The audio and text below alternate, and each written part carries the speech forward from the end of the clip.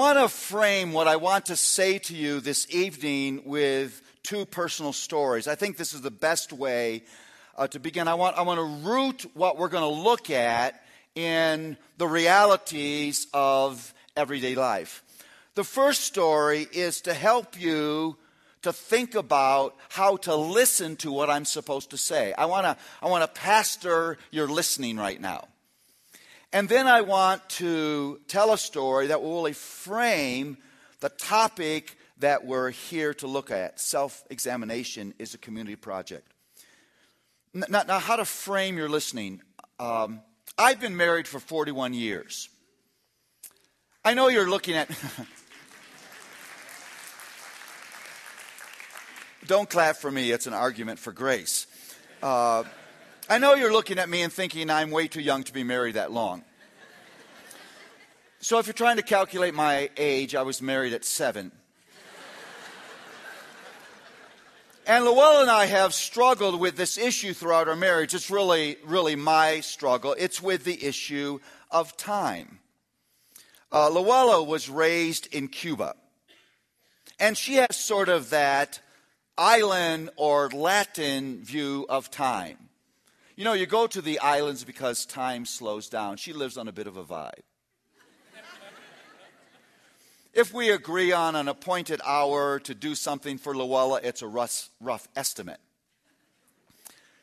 I was raised by a man who thought that the sole litmus test of the value of a human being was punctuality. If you're on time, you can live. And so I've struggled with this issue. Now, the point of this story is Easter morning in the Tripp family. It's during the period of time where our children were still at home. Now, if you're the normal family with multiple children, you know that Sunday morning is not the most relaxed morning of the week. You're stuffing children in vans saying, "Shut up, we're going to worship." Well, we call that preparing our hearts for worship. And for reasons I don't really understand, our church had decided that the best way to celebrate the resurrection was to have a full breakfast before the service on Sunday morning. I don't know what that has to do with the resurrection, but it didn't make any difference. It was a tradition. Think about that. You'll get that later. And so we had to leave an hour and a half early. I wake up already on Sunday morning with feelings of futility. Not thinking we're ever going to make it on time. And about time for us to leave, I walk into the bathroom, and Luella is there and our then 9-year-old son. And I can tell by the way Luella is dressed that she's not near being ready. So I begin to say helpful things to her. Like informing her it was not an Easter dinner, it was an Easter breakfast. She found that helpful. That's a lie. I reminded her that a couple of our children are already in the car waiting as usual. Reminding her that I was an elder in the church and my arrival before the ham and eggs was very important to my ministry. I'm cranking up the heat. About then, our 9-year-old son said, "Daddy, may I say something?" I should have said no. He said, "Daddy, do you really think this is the way a Christian man should be talking to his wife?" I slapped him. No.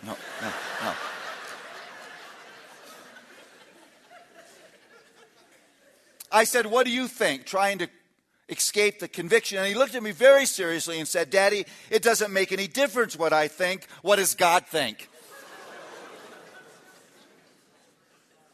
I walked out of the bathroom being duly corrected. And as I got to the threshold of the door, I heard this little voice behind me say, "Daddy, may I say something else?" I've been thinking, no, please don't. And he said, "Daddy, what I mean is, what does the Bible say about it?" I went into my bedroom and these two thoughts hit me. First, my pride reared up. I want to be a hero to my son. It was embarrassing that he saw through that moment and felt the tension that his mom was feeling. But that didn't last very long. I want you to hear what I'm about to say. I immediately thought, how could it possibly be that God would love me this much, that he would give one twit of care about this minor little moment in the trip bathroom? This wasn't just a Paul moment or a Luella moment or a Darnay moment. God was in that moment. Now think about this. This is one moment in one room of one family, on one morning, in one house, on one street, in one neighborhood, in one city, in one state, in one nation, on one continent, in one hemisphere, in one globe, in the universe, and God is in that moment. Think about this. This is love of such magnificence, I can't wrap my brain around it. Now, why is that important? It's important because you don't live in big moments. Most of us won't be written up in history books. You only make 3 or 4 big decisions your entire life. Several decades after you die, the people you leave behind will struggle to remember the events of your life. You live in the utterly mundane. Hear this. If God doesn't rule your mundane, he doesn't rule you, because that happens to be the address where you live. No, I think that's exactly what gets us in trouble. You'll do something selfish in a relationship, but you'll walk away from that and you'll say, it was a little moment. That person knows that I love them. You'll say something nasty in a little moment, but you'll back away from it and you'll say, it's a little moment. This person knows that I love them. Hear this. The little moments of your life are profoundly important, because that's precisely the address where you live. The character of a life, the character of a relationship is not set in 3 or 4 big moments. The character of a relationship is set in 10,000 little moments. It's the character set in 10,000 little moments that you carry to the big moments of life. Now here's the listening advice. I have little interest this weekend in talking about the big moments of your relationships, because that doesn't happen to be where you live. But I want to shine the light of the Word of God into the little moments of your relationship. Be honest as a parent, as a friend, as a husband or wife, as a member of the body of Christ. What's happening in the little moments of your relationship? If I would watch the video of the last 6 weeks of the little moments of your relationships, what would I see? What's happening in those little moments? We want to shine the searching light of the Word of God on the little moments of your relationship. Now, closer to our topic. I was a very angry man. I didn't know that I was an angry man. My wife knew that I was angry. My children knew that I was angry. But I didn't know I was an angry man. I was a pastor.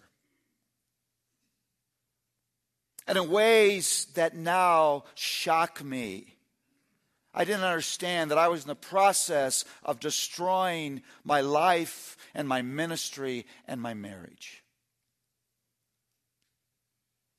Luella, in ways that were very faithful and very godly, would bring this anger to me and my failure to love her and love our children in the way that I should. And I would not listen. I would not hear. I would wrap my robes of righteousness around me and tell her what a great husband I was. And I would tell her that I thought her problem was discontent, and I would pray for her. I'm a bit of a domestic guy.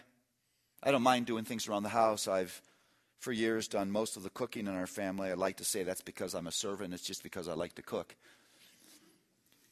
And I would defend myself. I would activate my inner lawyer, one that you have as well.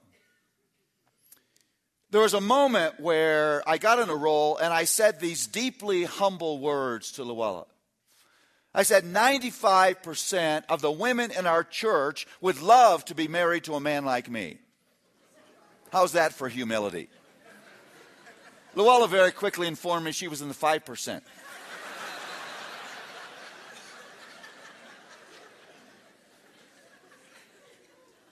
I was on a weekend much like this. And I was with my brother Ted. That was my first mistake. And on the way home, we're traveling up the northeast extension of the Pennsylvania Turnpike. And Ted says, Paul, we probably ought to make this,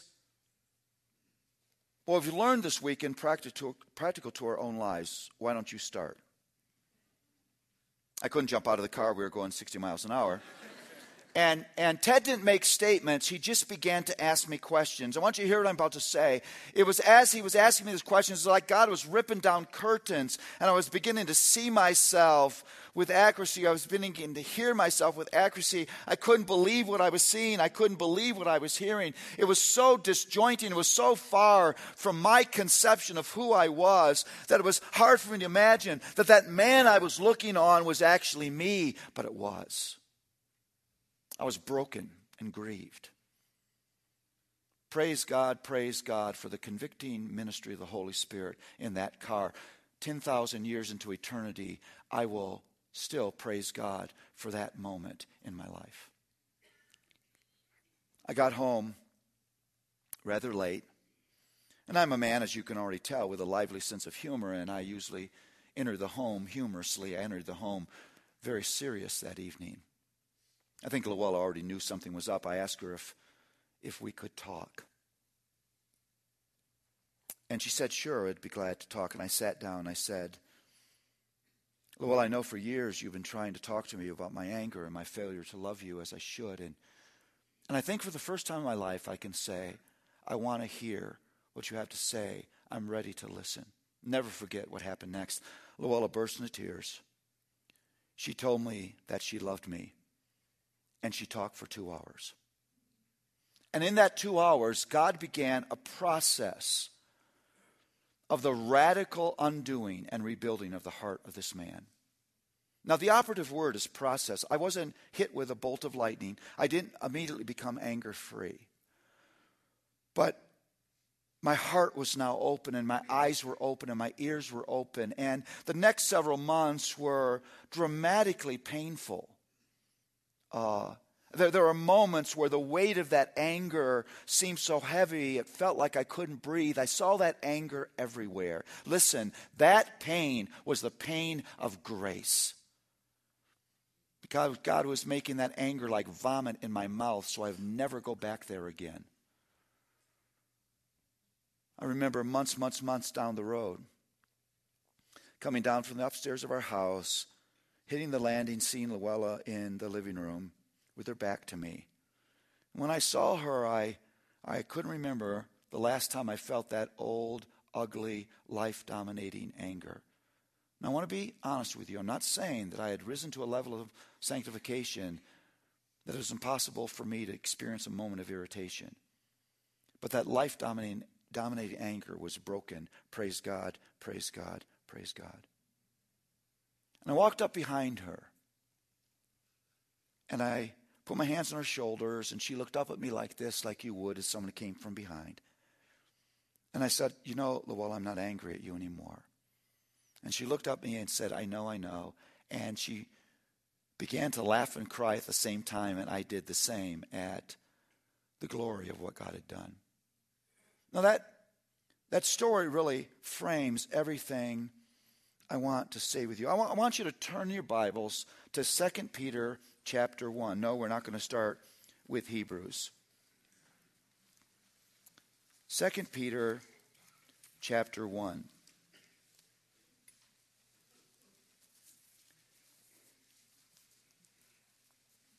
This passage is a diagnostic.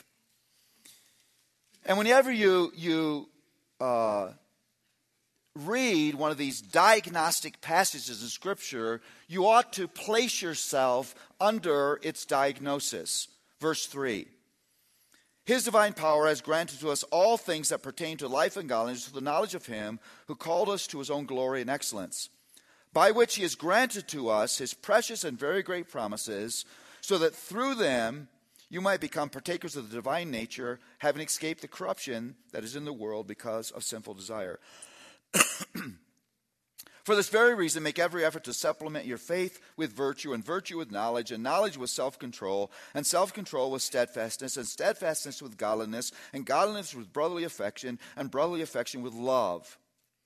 For if these qualities are yours and are increasing, they keep you from being ineffective or unfruitful in the knowledge of the Lord Jesus Christ. For whoever lacks these qualities is so nearsighted that he is blind, having forgotten that he was cleansed from his former sins. Now, this is one of these passages in Scripture that has inverted logic in it. I don't mean by that it doesn't make sense. I mean by that you have to start at the bottom of the passage to get the full intent of the top of the passage. Look in your Bibles at verse 8.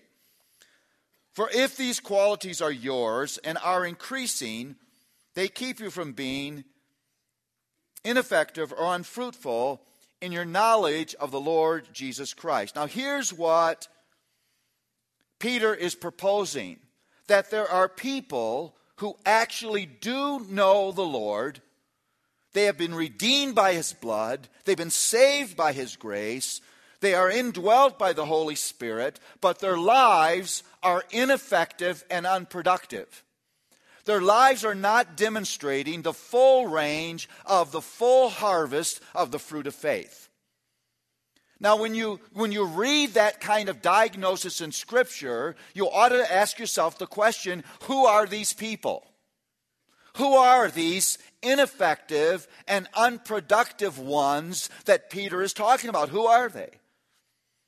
And maybe you'd be tempted to think that there must be a loser class of Christians out there. And they just never get it right. And it'd be helpful if, when they join the body of Christ, we would just give them a black t-shirt, so we would know where they are at all times, because they're trouble.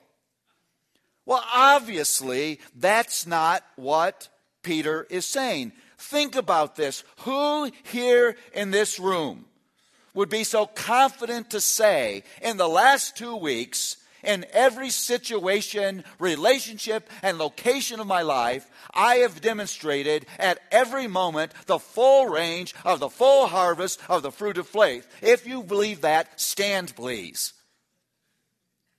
Look around. If you're struggling with an answer to the question, how many of you would be quite comfortable with me playing right now a public recording of everything you've said in the last 2 months? How many of you would be comfortable with me scrolling your thoughts over the last month on the screen? You see, in a real way, all of us are yet ineffective and unproductive in our knowledge of the Lord Jesus Christ. There's empirical evidence that we lay down every day that we are less than effective and less than productive, that there is still room for us to grow. Now you ought to ask this question as you read this passage: why are these people ineffective and unproductive? Look at your Bibles. We want to follow the logic of this passage. For whoever lacks these qualities, well, let me go to verse 8. Excuse me. If these qualities are yours and are increasing, they keep you from being ineffective and unproductive. Here's what Peter is saying.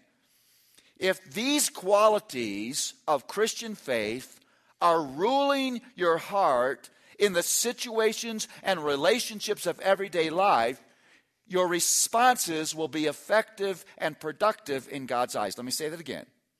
If these qualities of Christian character, here they are: faith, virtue, knowledge, self-control, steadfastness, godliness, brotherly affection, and love, if they are ruling your heart in the situations and relationships of everyday life, the result will be that your responses will be effective and productive. Now, what are these qualities?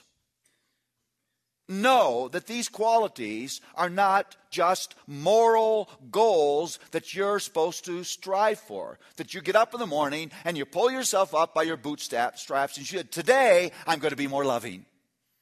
Today I'm going to be kinder. No. There's something other than that. These are the moral gifts of the cross of the Lord Jesus Christ. Jesus Christ shed his blood so you would have the potential to become this kind of person. How wonderful is that? Yeah, let's be honest. These things aren't always ruling my heart. If I'm in the grocery store and I'm rushing to get something that I need, and the whole world shrinks down to the size of my need, and I rush toward a certain grocery line, they're all very long, and the lady in front of me, she rushes in front of me with her cart with 150 items, and she's got 120 coupons, and I'm sitting there now, I'm waiting. It seems like an eternity for this woman to keep pulling items out of her cart. I'm despising her more with each item. I'm thinking, who do you think you are with all these items in my grocery store? I'm Paul Tripp. And then she finally gets done. Finally, they've checked out the last item. And now she figures out that she's actually going to have to pay. I thought that was obvious. I thought when you went in the store you knew you were going to have to pay. And she's got a purse that's big enough to be a tent for a family of 4 on a camping vacation. And she begins to dig into this big purse. She's not just pulling out makeup items, she's pulling out small children.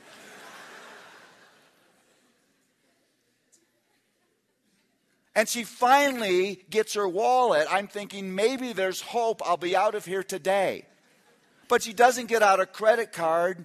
She doesn't get out $1. She gets out a checkbook, which she has to write on very slowly and very carefully.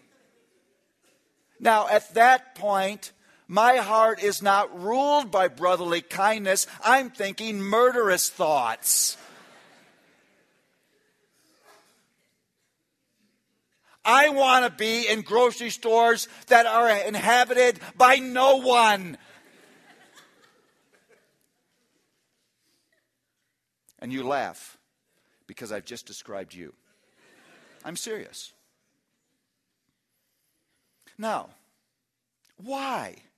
Why aren't these qualities of Christian character ruling our hearts? They are the sweet, redemptive gifts of Christ Jesus. He lived and died and shed his blood. God harnessed the forces of nature and controlled the events of human history so I could become this kind of person. Well, look at verse 9.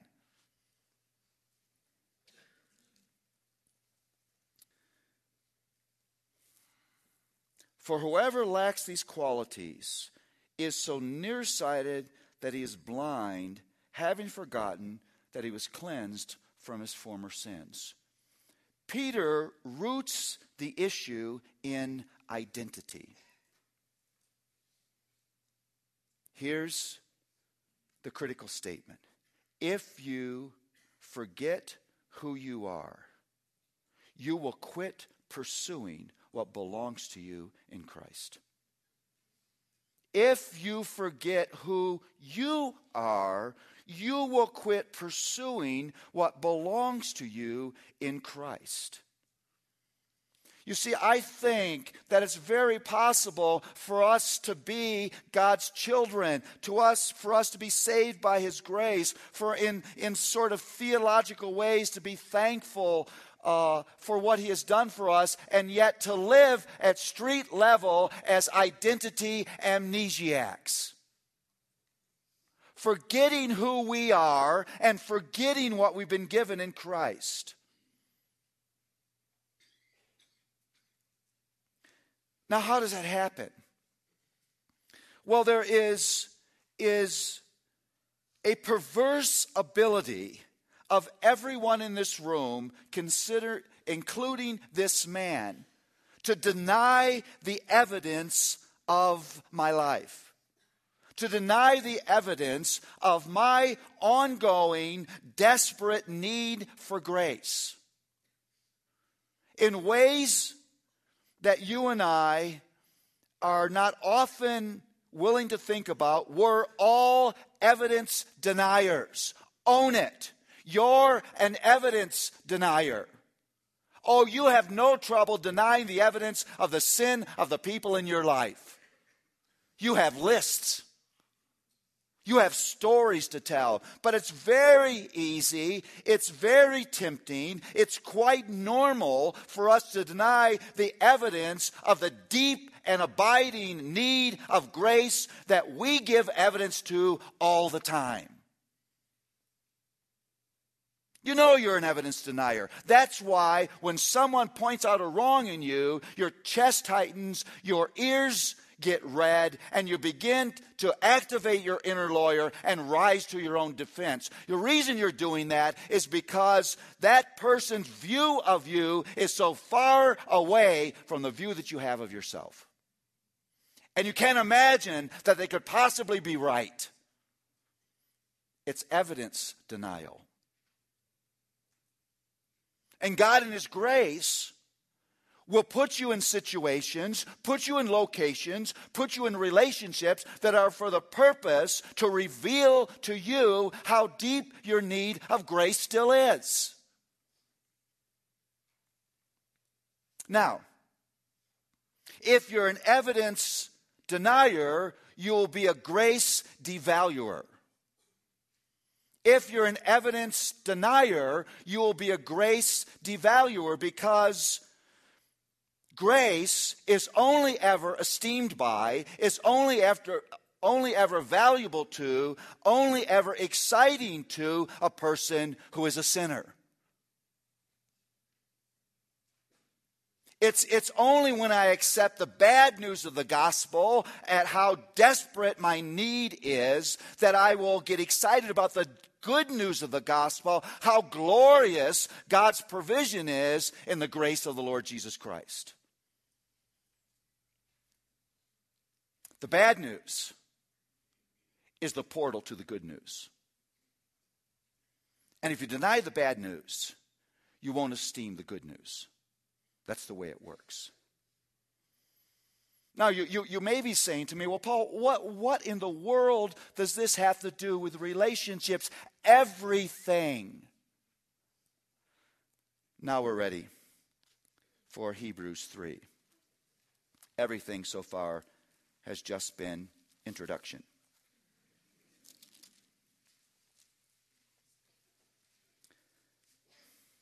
Let me read verses 12 and 13. Take care, brothers, lest there be in any of you an evil, unbelieving heart, leading you to fall away from the living God, but exhort one another every day, as long as it's called today, that none of you may be hardened by the deceitfulness of sin. Now, we obviously know that this passage is written to a believer, because it says, take care, brothers. And Hebrews 12 and 13 is a warning and a call. A significant warning and an essential call. And I don't know how much you've studied this passage of Scripture, but the warning here is actually a progressive warning. And it's only when you understand the progress of that warning that you get the significance then of the call. I want to give it to you. Look up here. You have to look at my body posture. Here it is. See to it that none of you has an evil or sinful, unbelieving, turning away, hardened heart. There's steps in a scary spiritual decline that is being described by this passage. Sinful, unbelieving, turning away hardened heart. Okay, first point. I begin to give myself to subtle patterns of sin.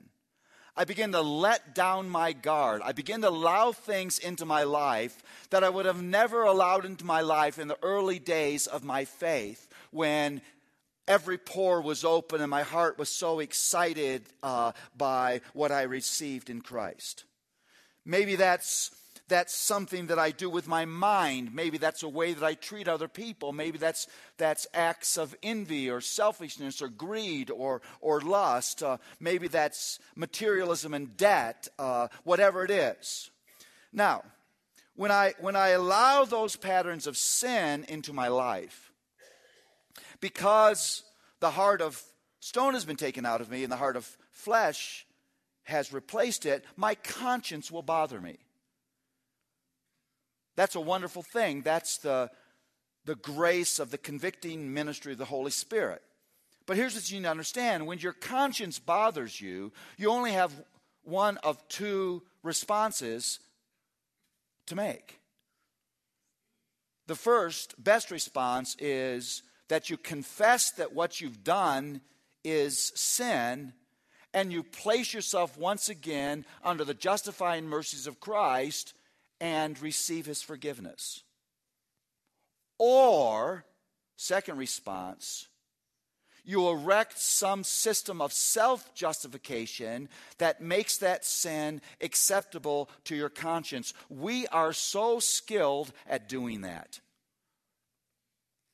I'm about to hurt your feelings. Everyone in this room is a very skilled self-swindler, and you better know it. No one swindles you more than you do.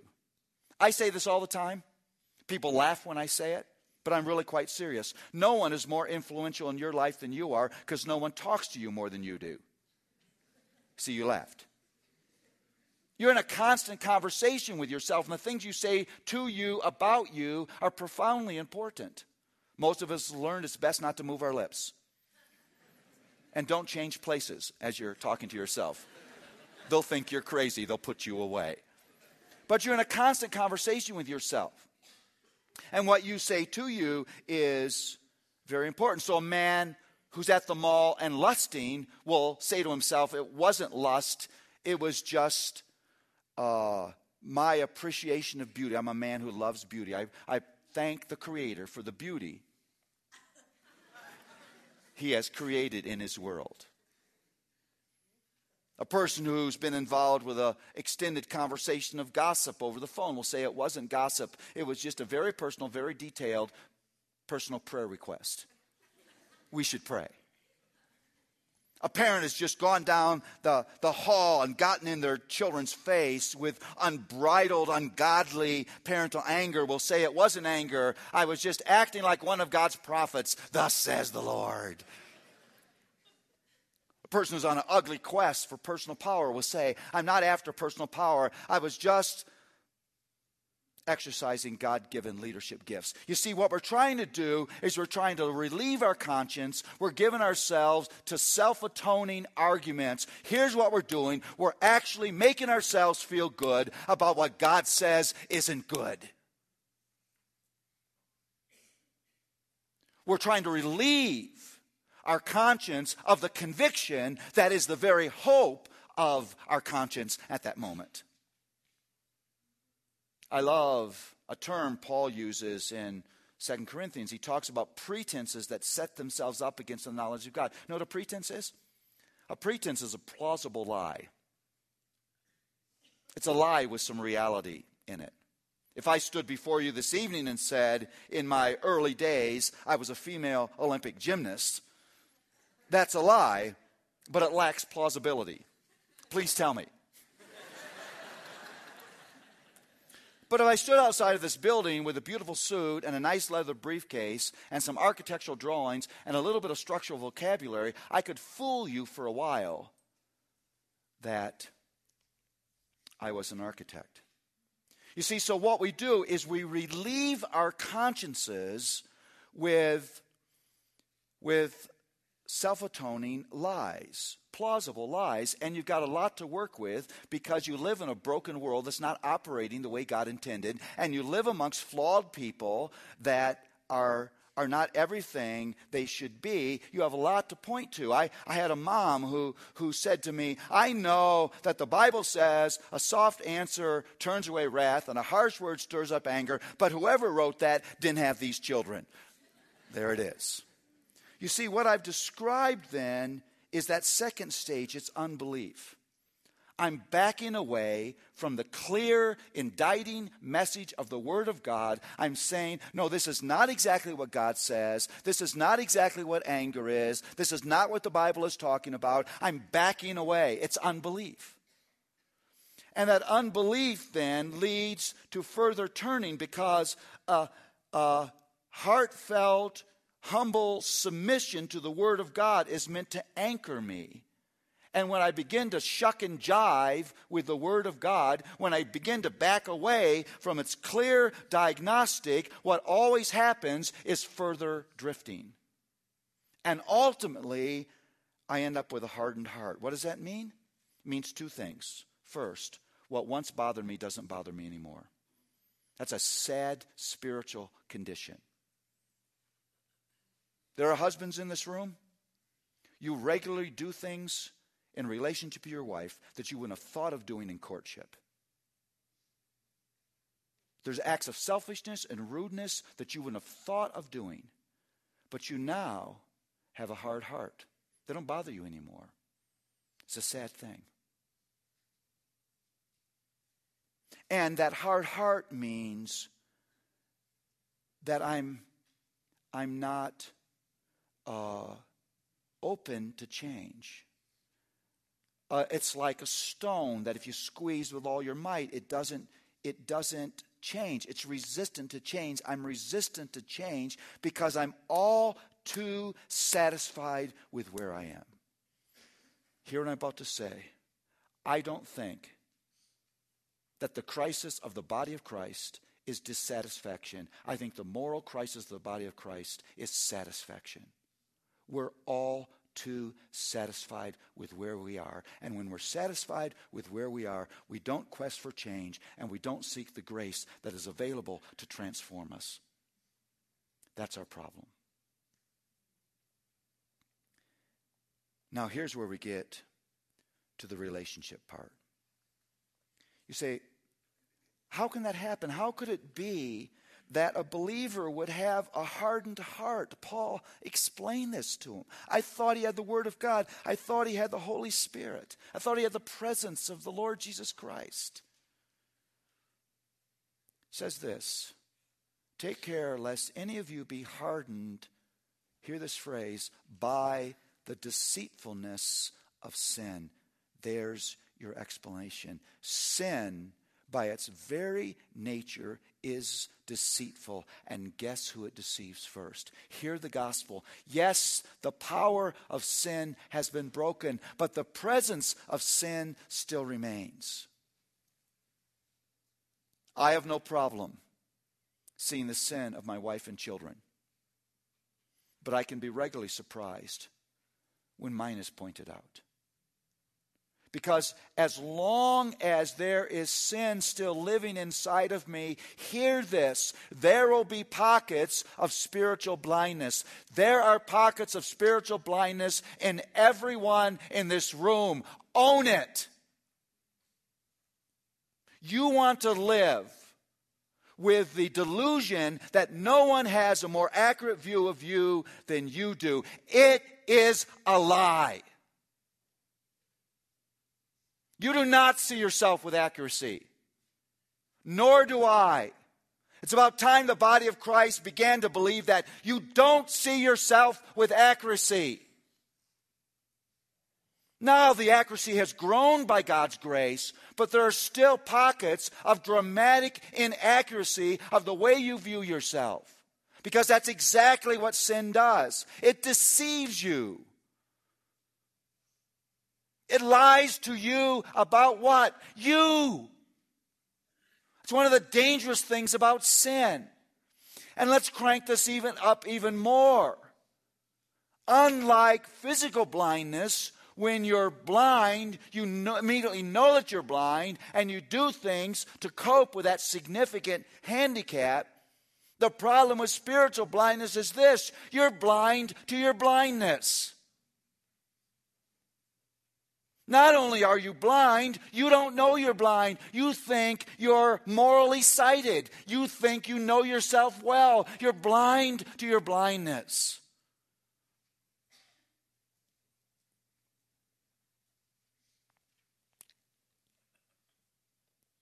So what has God provided? Let's listen. In glorious, rescuing and transforming grace, God has designed help for us because He is so tender and so patient and so kind in His grace.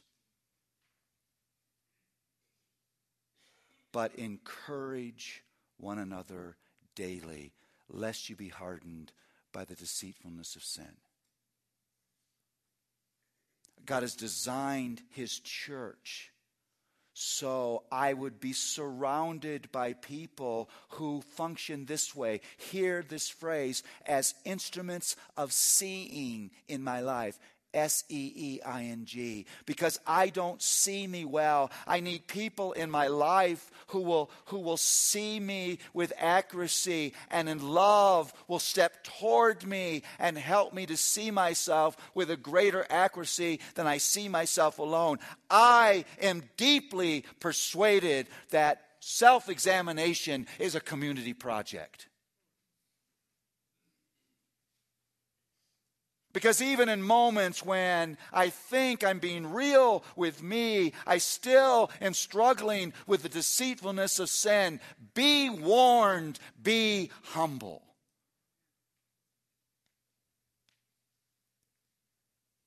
Enough of the self-defensiveness. Enough of arguing for your righteousness. Enough of turning the tables when someone points out your sin and letting them know that you're not the only sinner in the room.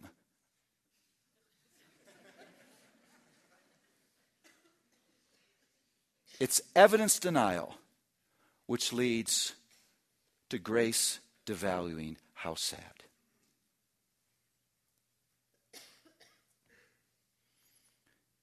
And I love the words here. The writer of Hebrews, under the inspiration of the Holy Spirit, is so persuaded of how profound our present need is that he says that we need that intervention daily. I need it every day. Because every day I am capable of being significantly blind to the condition of my own heart. Here's what the call is. The call is for you and me to humbly and willingly live in intentionally intrusive, Christ-centered, grace-driven, redemptive community. Let me say that again. Intentionally intrusive, Christ-centered, grace-driven, redemptive community. The Jesus and me religion of Western culture is a delusion. It doesn't exist in the New Testament. You have been welcomed to a community faith. You are in desperate need of those intentionally intrusive, Christ-centered, grace-driven, redemptive moments.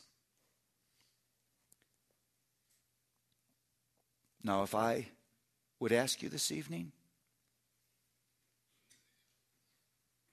I'm going to ask you to be humbly honest before God in this holy moment. Who provides sightedness to you? Who knows you well enough? Who has been invited by you to speak in to your life in that way? Do you have a name? I'm serious. Do you have a name? Do you? Because if you don't, you may be a Christian, but you're not living biblical Christianity. Because you cannot do this by yourself. I have committed myself to praying these 3 prayers every morning. I want to give them to you. Here's the first one. It's a confession. God, I'm a man in desperate need of help today. If you're a woman, you don't have to say man. God, I'm a man in desperate need of help today. Second prayer. I pray in your grace you would send your helpers my way. Won't you, Lord, grace me with help? And third prayer. Very, very important. Cry for help. And, oh Lord, please give me the humility to receive the help when it comes. I'm a man in desperate need of help. I pray in your grace you would send your helpers my way. And Lord, please give me the humility to receive the help when it comes. Brothers and sisters, if I would watch that video of you in your relationships, if I would hear the conversation that you have with you, would I conclude that you're an evidence denier? That there are ways that you resist the empirical evidence of your ongoing need for grace? Would I see you in moments activate your inner lawyer and defend your righteousness? Would I see you isolate yourself from the essential sanctifying ministry of the body of Christ? Or would I see neediness and humility and softness of heart? See to it that none of you has an evil, unbelieving, turning away, hardened heart, but encourage one another daily, lest you be hardened by the deceitfulness of sin. Are you living an intensely intrusive, Christ-centered, grace-driven, redemptive community? I want to say one other thing. If you're sitting here this evening and you say, Paul, no, I'm not. I live an isolated life. When my wife comes to me, or my husband comes to me with a critique or confronts something I've done, I get angry easy. I defend myself quickly. I don't think I really do live in the kind of community that these passages describe I need. Hear this. You don't have to wallow in guilt. You don't have to hide in shame. You can run into God's presence, into the presence of a holy God, and know that he will not turn his back on you. I talk about this a lot. You know, the most significant moment of suffering for Christ was not on the cross, was not physical, it was relational. It was that moment when the Father turned his back on the Son. And Jesus, in the deepest of griefs, cried, Eloi, Eloi, lama sabachthani. My God, why have you forsaken me? Hear what I'm about to say. Jesus took your rejection so that on your darkest, most arrogant, most self-righteous day, you would never again see the back of God's head. Now that's grace. That's grace.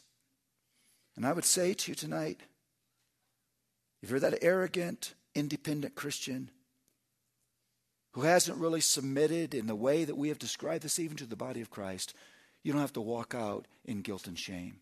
You don't have to run away from God. You can run toward him.